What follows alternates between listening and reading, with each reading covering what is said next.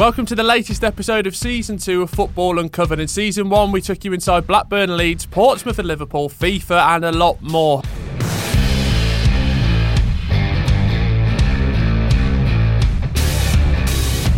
Heard about extraordinary stories of football chaos, cock-ups and outright corruption.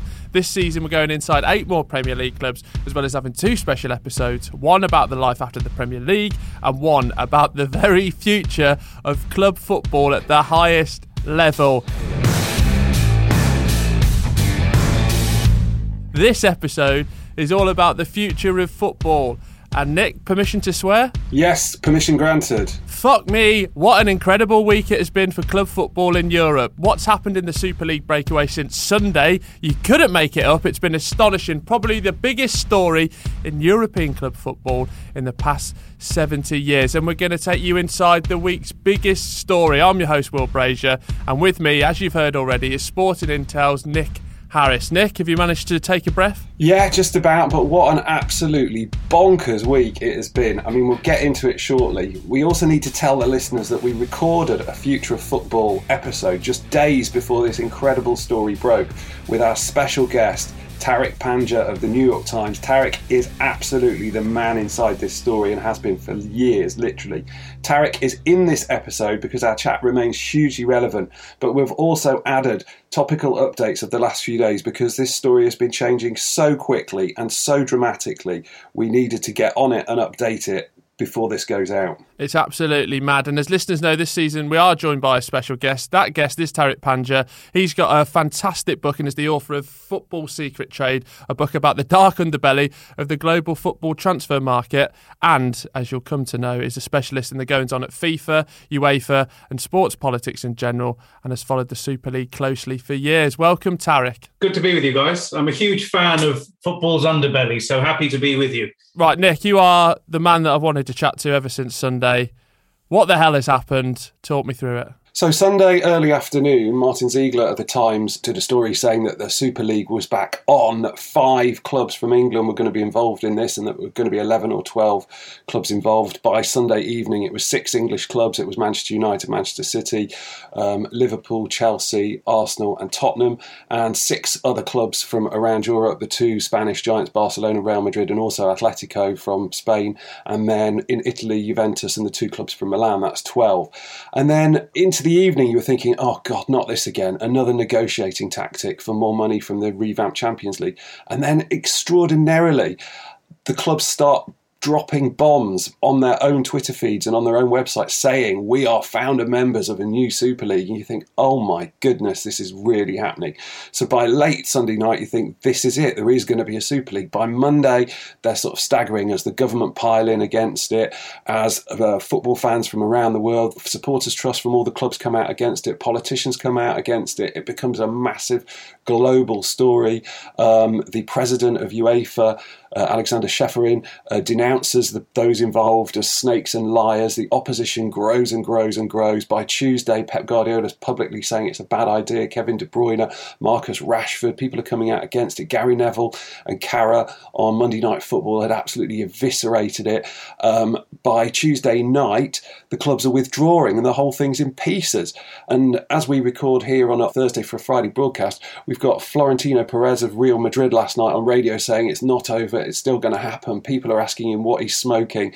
It's just been a monumentally extraordinary roller coaster of a week, and I think it's dead for now. Definitely, it's dead for now. But will it come back? And this and the history of Super Leagues is what this episode is about. So let's get into it. Right, specifically today, we're going to look at the future of club football and how it's increasingly becoming the preserve of a few dominant super clubs who have, over the last sort of 20, 30 years, got more and more share of the money, particularly from the Champions League, and how they increasingly want to have control of the game, have even more money, lead to an even bigger gap between them and the rest of football, and sort of examine, is that healthy, is that a good thing? And to do this, I think it's instructive to look at sort of the last, since the formation of the Champions League, since 92-93, which you could argue is the moneyed era of football, when this trend really started to happen, that the bigger clubs got more and more money and more power. So we can look at how that's evolved over the last sort of 20, 30 years. Where we are now, particularly with the proposed revamp of the Champions League from 2024 onwards, we've got a very good idea of what it's going to look like. There's been a few hiccups just last week, and at the time of recording, by the time this goes out, things might have moved on a bit, so bear that in mind. But look at that proposal and how that is so far removed from the old-style Champions League in 92, and before that, the old-style European Cup. And is this what we want football to be in the future? Who's going to make the money? Who's going to have the power? Is this what we as football fans want to see? So that's specifically what we're going to discuss today. Love that. Even as a Birmingham City fan, as depressing as times are at the moment, and as we go into our 11th season in the Championship, the thing that drags you through even the darker days are the 5% of hope. You were talking about it the other week, weren't you, Nick, about, there might be that one domestic cup or one time you get into Europe. So these plans might scupper them, but when we look into it, the restructuring of the Champions League, is that just another ploy at the moment for the clubs to get more money? Yeah, basically it's a power grab and it's a money grab, and I can't really see how it's good for the vast majority of fans of the vast majority of clubs. UEFA's a body of more than 50 countries. Each of those countries has got, dozens, if not hundreds of teams playing football across them. Replicate that around the world and you've got thousands and thousands of football clubs playing professional football, and hundreds of thousands of footballers, and tens, if not hundreds of millions of fans. And we're talking about a power grab by essentially a dozen or so, perhaps 20 of the biggest clubs, principally in Europe, wanting more and more of the money. And these clubs are increasingly owned by billionaires, nation states, people who really have got no traditional interest in football. And is it right that club football is going to be dominated by this very small group of people and their sort of desire to get more money and more power? Tarek, for you, is there sort of a particular period or model that you relish as a fan of the game? Yeah, and I think the reason for this might be because I think we all, as adults, think everything was great when we were kids. I don't know, there's some psychology to this. And, I really liked football a lot more than I currently do when I was, a young boy or a teenager or something. It just was really exciting at the time, particularly, if you didn't travel yourself at that point, you learn about the world, all these exotic places, these names through the football clubs.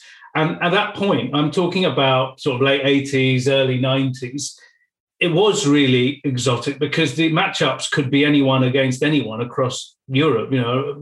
Vladikavkaz somewhere in Russia, you got to get a map and look for these places. And it was kind of pre-internet as well. And allied to that, which I think every football fan would probably agree with, is the games are exciting when it's a knockout because of jeopardy. Someone is going to get knocked out. There is no respite. That game, that result will send someone through or someone home. And the European Cup that I really enjoyed was that every game mattered. And I understand why the clubs don't like it because, you could send the biggest team home after the first round one or something like that. But that, for me, is the kind of pure joy of football on any given day, etc. And so, that period when it was the European Cup was really exciting. And then I guess it then moved to the first Champions League point in 92. To me, it still had that excitement because the game wasn't as stratified as it is today. You didn't have just 5 teams who were going to thrash everyone or a group of 10. And it was geographically spread. I remember the time when Panathinaikos of Greece could get to the semi-final of the Champions League. And that was quite exciting. I think they played Ajax in 95, Glasgow Rangers. Some of the Eastern European teams would go deep. Gothenburg were quite good. I remember, Jesper Blomqvist, broke his nose. He had these 2 cotton wool buds in his nose, and he was terrorising, I think, Manchester United at the time. It was really exciting. And like a kid, it was quite a very educational experience. Maybe I'm a bit of a nerd for geography, but you do learn about these capital cities, these places that you hadn't heard of before. It didn't seem so kind of, I guess, artificial, packaged. It's a bit dull now. And I guess might be an old man talking, but all of these events seem a lot more kind of closed and polished than they used to be. Even the stadiums all start to look the same now. These stadiums are going up, and I guess they're safer and all of this stuff, and good. But yeah, it just seems a bit contrived now, a bit dull. Well, I'm going to sound like a complete dinosaur, but if you strip away money, asset ownership, foreign billionaires, leveraged takeovers, sports washing, nation states, and just concentrate on the sport itself, the football. Why are we supporters of football clubs? Why do we like this game? What is in it? In terms of, loving the game and following the club that you follow, then it's about glory, basically. It's about winning things. It's about competition. It's about having an era when the European Cup, for example, was a knockout competition for national champions, not called the Champions League, where the vast majority of people in that competition are not champions. And again, as Tarek said, it's about jeopardy for me, where a single match can lead to somebody getting knocked out. That is the beauty of it, that two clubs from vastly different backgrounds on any given day or 2 days over a two-leg tie can come together, and one of them can go out, and then you have genuinely interesting, fascinating spread of winners. So, this is go back to a period when Benfica could beat Real Madrid in the final, or Celtic could beat Inter Milan, when Feyenoord could win the European Cup, followed by Ajax 3 times in a row, when Forest could win it, tiny little Nottingham Forest, where I grew up, could win it twice, Steaua Bucharest could win it, and Porto, Eindhoven, Red Star Belgrade. If you're just talking about pure sport and giving the hope there for fans of all clubs that one day you could win the biggest prizes, then for me that would be the era. Take away all the money and the commercialisation, and that would be the era. A competition for clubs, for champions, knockout. I mean, I've crunched some numbers about what it was like before and after the Champions League era, and I sent it around to you guys before, but in the past 28 years the Champions League has largely been the preserve of what we'll call the super clubs. 15 winners from just 7 nations, and in the 21 finals since the millennium, it's basically been dominated by 8 super clubs and Porto. In other words, in 21 years, the only winners have been Real Madrid, Bayern, Milan, Liverpool, Barcelona, Manchester United, Inter, Chelsea, and then Porto.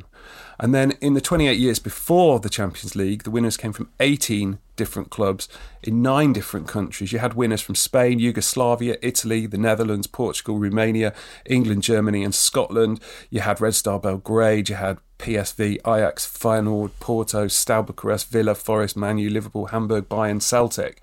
I just think if you're talking about football being accessible and having the hope of glory for all football fans, then that was a better time for me. Whereas now you've got increasingly, a globalised game where the biggest clubs can leverage more of a global audience, and the focus is just on a few really, really powerful clubs who want more money, more power, and the rest of the clubs can sort of just go to hell. So I guess what we're discussing today is, what is the point of elite club football in the future if that's how it's going to be, run by a few handfuls of massive clubs wanting power and money? Do you think, a bit of a tangent, but in terms of like our football pyramid, how sort of catastrophic could it be for that? Just because one of the lads I know, Spencer Owen, obviously started #United, and like they're bringing in so many new eyes and new fans to the sort of lower leagues of football. And it's absolutely fantastic to see. Whereas once, it was sort of a older man's occupation where they'd go down and watch their teams, but they're bringing so many new eyes into that. Would that sort of almost ruin this sort of dream that you could start in the 14th tier of football and work your way up to the Premier League? Yeah, I think as far as the super clubs or the big clubs are concerned, of course, I think they want to destroy the pyramid because it's a business, and this is kind of at the heart of all of this. It shouldn't be just a business, but it really is, and we've kind of allowed it to happen. When I say we, I guess the structures, state or European Union, whatever you want to call it, there was a social dimension to football. Nick's kind of talked about it a bit in what he said, but these clubs mean a lot more than like a biscuit company or a rivet company, etc. But they are treated that way. There's so much passion, and it's such a driver of people's emotions and their lives. Perhaps you can argue sometimes too much, but they mean a lot, and they haven't been protected at all. There's been no protections. So these owners, this breed of owners now, I mean, a lot of them, I read an interview with in The Athletic with James Pallotta the other day, and he kind of said, I didn't know anything about football at all. So why did you invest in it? He invested in it because he thought he was going to make some money out of it, whatever these guys say. And maybe, and I'm not going to say they're not going to enjoy it, because once you're in there, you're in, and that crowd is in there, there's the atmosphere, and you own this thing, it must feel good. But that is not what brought them to these clubs. And maybe that was always going to be the direction of travel. I don't think so. I think there should have been some sort of regulation here, either at the EU level or at national level, to protect some of these foundational principles. But the ship has sailed a bit. I don't know if that can be brought back. Nick, would you reckon? I agree. I mean, I think I've been doing this job for 25 years, and we've been talking about governance of football in England alone for all the time that I've worked in it, and it's never moved on. You've had successive governments claiming that at some point they'll look at a regulator for football or an independent ombudsman in this country. It hasn't happened here. It doesn't happen pretty much anywhere else. I think Tarek's right, the ship sailed. And also in terms of the pyramid, ultimately, if we take this to its extreme logical conclusion, then the pyramid is dead, because when you're talking, I know we've name-checked the Glazers, but we can look at Stan Kroenke at Arsenal as well. No surprise, they're both Americans. But if you look at the structures in Americans, when you have closed shop leagues where there is no relegation and you're guaranteed X percentage of the revenues that come in, and they're huge revenues, and you're guaranteed to make a profit as well as having asset appreciation on the value. That's the model that they're used to. That's the model that they like. That is ideally probably the model they would like to see in place in elite European football, a closed shop Super League, which ends hope, competition and aspiration for everybody else. I think that is the end game, and I guess it's a case of how long is it going to take to get there rather than will we get there. And obviously I'd like to think that we won't get there, and you could go back, but that horse has bolted. The other thing that I found kind of interesting is that this is like a moment in time. It's a snapshot. This is where we are today. And we mentioned, I don't know, Aston Villa, for example. If with a fair wind, Aston Villa would have been a super club. They're just not at the right time. So you had this period of sort of audiovisual growth, TV growth, if you want, all this money pouring in, and you just happen to be in the right place at the right time to be some of these guys as super clubs. I mean, the classic example, what Manchester City is a great example. Until 2008, they were not, by anyone's measure, a super club. They were a really nice family club. People enjoyed Manchester City as a regional football club, but I would say they were up and down, etc. And then I sort of liken it to, there was an advert for the National Lottery, I think in the 90s, where there is I think what is supposed to be God and a finger coming down from the sky, and there's a bunch of people, and the tagline I think was "It's you." And it happened to be Manchester City was the U, and all this money poured down upon them. And they are now, at the right time, a super club. It's not because they've got an enormous fan base. It's just they happen to be extremely wealthy, extremely successful, and in that elite band at a time when we are having these discussions. Now, if you close this and pull the drawbridge up, that's that set. So, Nick, we're coming up to a restructuring point at the moment. Obviously, there's still lots of speculation on how that will look like, not just now, but in the future. But these sort of stories have been rumbling on for years, and I know you've been covering them. What was the first breakaway that you covered? Going back to 1998, and a guy came to London, a guy called Rodolfo Hecht, who was the head of a company called Media Partners. And he'd been talking to Liverpool and Arsenal particularly. He said he wanted to have a breakaway Super League. It would consist of 2 divisions, 16 teams in each. There would be a mix of 16 founder members and 16 others. That immediately set alarm bells ringing, because the founder members, of course, would be the big clubs, which back then would have been Arsenal, Manchester United, Liverpool, Juve, Inter, Milan, Barcelona, Real Madrid, all the usual suspects. And these clubs would be guaranteed at least a 3-year tenure in the league, and they may be replaced by other clubs if long-term performance on a media partner scale was overtaken. So again, it was part closed shop, part open shop, but it was very much hinged on the big clubs. To show how long ago this was, the figures seemed to be absolutely fantastic. If this went ahead, they would maybe make as much as 16 or 17 million pounds a season, each of the clubs, which seemed like huge money at the time. The other 16 clubs would come from each of 16 different countries. They would be domestic league winners. So there was still a little bit of the old school stuff. But again, the founder members and the others, it was all about giving more money and more power to the established clubs. Now, it was no coincidence at the time that Rodolfo Hecht had spent many years working for Silvio Berlusconi. So, perhaps if I'd been a little less naive in 1998, I would have been more sceptical of the fact that Berlusconi's man was now promoting an idea that seemed to be putting pressure on UEFA to rejig the Champions League. But I obviously asked him about this, and he seemed to be fairly convincing that, he wasn't just a stalking horse for Berlusconi to get more money for Milan. But that was, 1998, so we're talking about 23 years ago. And pretty much without exception, all the different iterations of supposed Super League since have followed more or less the same pattern.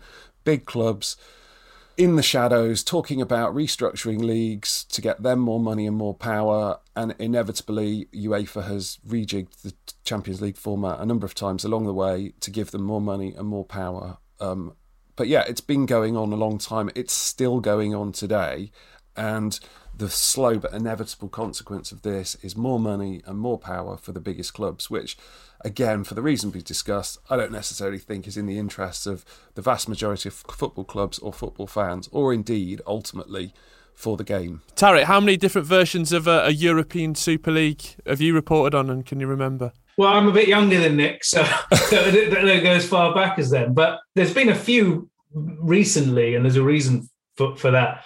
But to go back a little bit is partly to do with, in fact, Berlusconi, devil's advocate here, is a little bit more of a visionary, I guess, than the people who were running UEFA back then. They just weren't smart. They didn't see any of this coming, and they often don't. They still get blindsided by this stuff too often.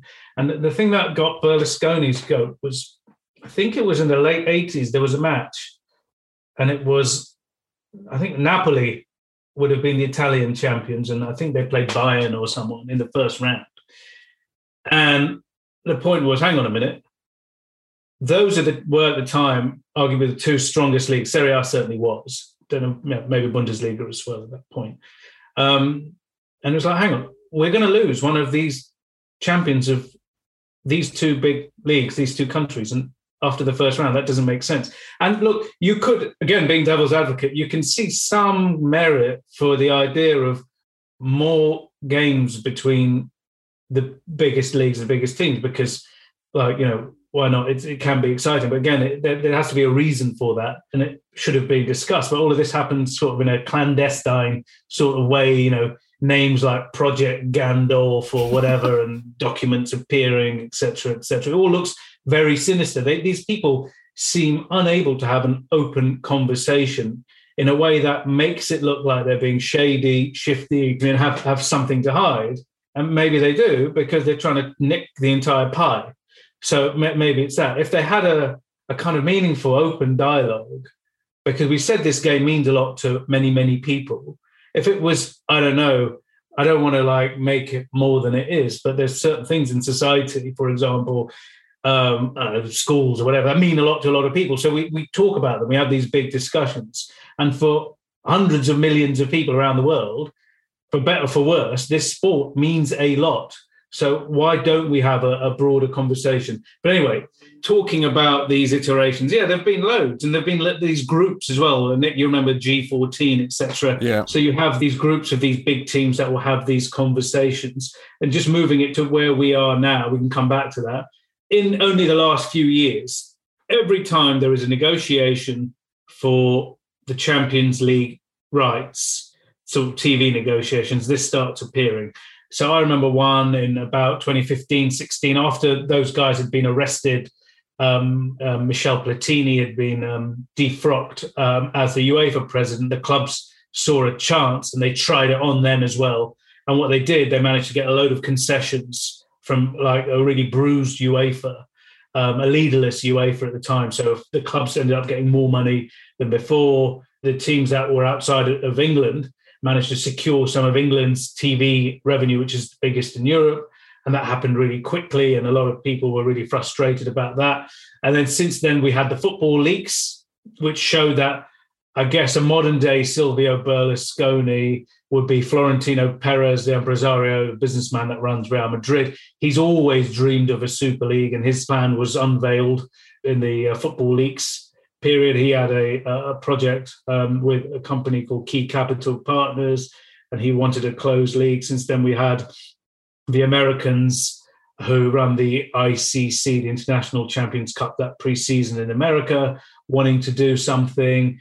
And most recently, and this is the one I think has had the kind of most teeth, the most evolved, most detailed, has been one that has been pushed and promoted by the Glazer family, particularly Joel Glazer, with the banks, and also has John Henry and the Liverpool mob involved in creating a very detailed plan that also includes a type of financial fair play, how the revenue will be split, what the competition will look like. Extremely detailed paperwork that leaked to the media a month or two ago. And they were ready to push the button. They were so sure that they had this plan in place. There were letters of intent sent around, etc.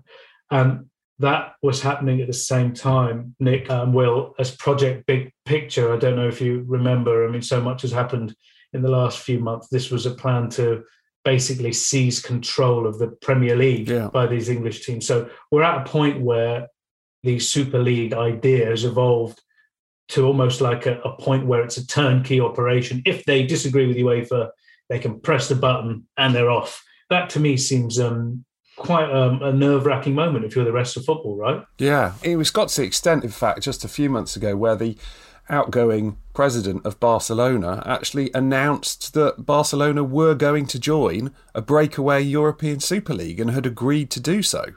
I mean, which is extraordinary. They said, we're now going to do this, we're off. Obviously, that hasn't happened because we'll come on to the fact that actually, is it all just part of a negotiation for the inevitable restructuring of the Champions League in their favour? I would say yes. But for the president of Barcelona to announce we've agreed to join a breakaway Super League, and as Tariq rightly said, the same people who were sort of the architects of this latest iteration of a breakaway Super League, which is Joel Glazer and John Henry, were also the architects of Project Big Picture, which proposed giving all the power and more of the money to the Premier League biggest clubs, principally, Manchester United, owned by the Glazers, Liverpool, and those other big clubs, giving, 7 clubs effectively the power to make the decisions as opposed to 14. And quite rightly, this Project Big Picture was seen for what it was and widely derided, and it will never get off the ground in the way that they foresaw it. But that absolutely clearly showed their intentions. This is how much they care about the wider football. They don't. They just want the money, the power at national level and obviously at club football level. So, I don't know, Will, what did you think of Project Big Picture supporting a super club like Birmingham? Well, it just all felt a little bit rank, really, didn't it? It was like, obviously, the worst of times for football, and then for those people to sort of see that as a power grab, I'm quite naive at the best of times, and I think football can be this glorious, wondrous place, but that just showed it up to be what it really is, especially, like Tariq said, with these owners that are only in it for business and only in it for the profit. That was the culmination of all that as well. But just on the sort of current iteration that we've got for the Super League, we've spoken a lot, Nick, on this series, even about sort of American-style franchises and especially about the NFL.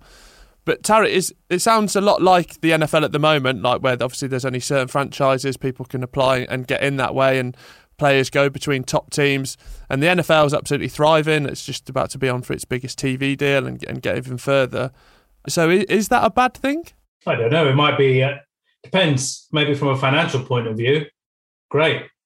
Bunch of people are going to make a load of money. But, good for them. But, in terms of the actual event or whatever, is it not a bit dull? I don't know. We've got these local rivalries here, like the domestic game. When you get the biggest English game or Italian game, when they're playing each other, there is a different feel to this stuff. And also, you can have too much of something as well, right? If these guys are going to play each other, year in, year out, the same group, it will lose some of its sheen. Isn't sometimes the kind of scarcity value the power? I mean, you only have to talk about the World Cup. It is a commercial and kind of popular behemoth because it is rare, right? Whatever you like to eat, if you had it every day, you're going to lose some of the taste for it. It's just becomes bog standard and normal. And equally, all these super clubs, are they still going to be super if you're like the 8th or 9th or 10th or 12th best team in the league? You're just an ordinary one member of the league. And that sort of the trophies you won and all those parades you had and everyone thinking you were the best, you kind of lose that when you say, well, look, I'm the 13th best team in a European league. That's not very exciting, is it? But the plan I'd seen is, you mentioned the US sports. There is a bit of a difference between the two. The Florentino plan apparently has 20 teams and only includes them from the big five leagues. And that would exclude some really giant teams. One of the reasons for a Super League, I reckon, if you're going to have one or do something like this, is actually there are some enormous teams in small markets with massive fan bases. Celtic, Rangers, Benfica, Ajax, Fenerbahce. You would have thought they would have thought of those teams in order, even if they were looking at it from a purely commercial point of view, you would have thought they might have considered that, but they hadn't. So you have this sort of league with these 20 teams, and it's quite boring. The American model, I understand, has a kind of a league element in the beginning. So you can see the US sports, you have those different leagues that will filter into a playoff scenario, and then you have a knockout. That might be perhaps a bit more interesting.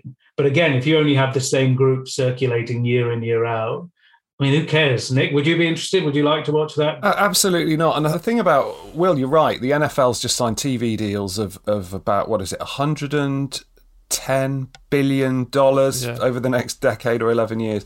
But that's to sort of slightly misunderstand that the NFL as a cultural touchstone within America is just a phenomenon, and it's an American phenomenon.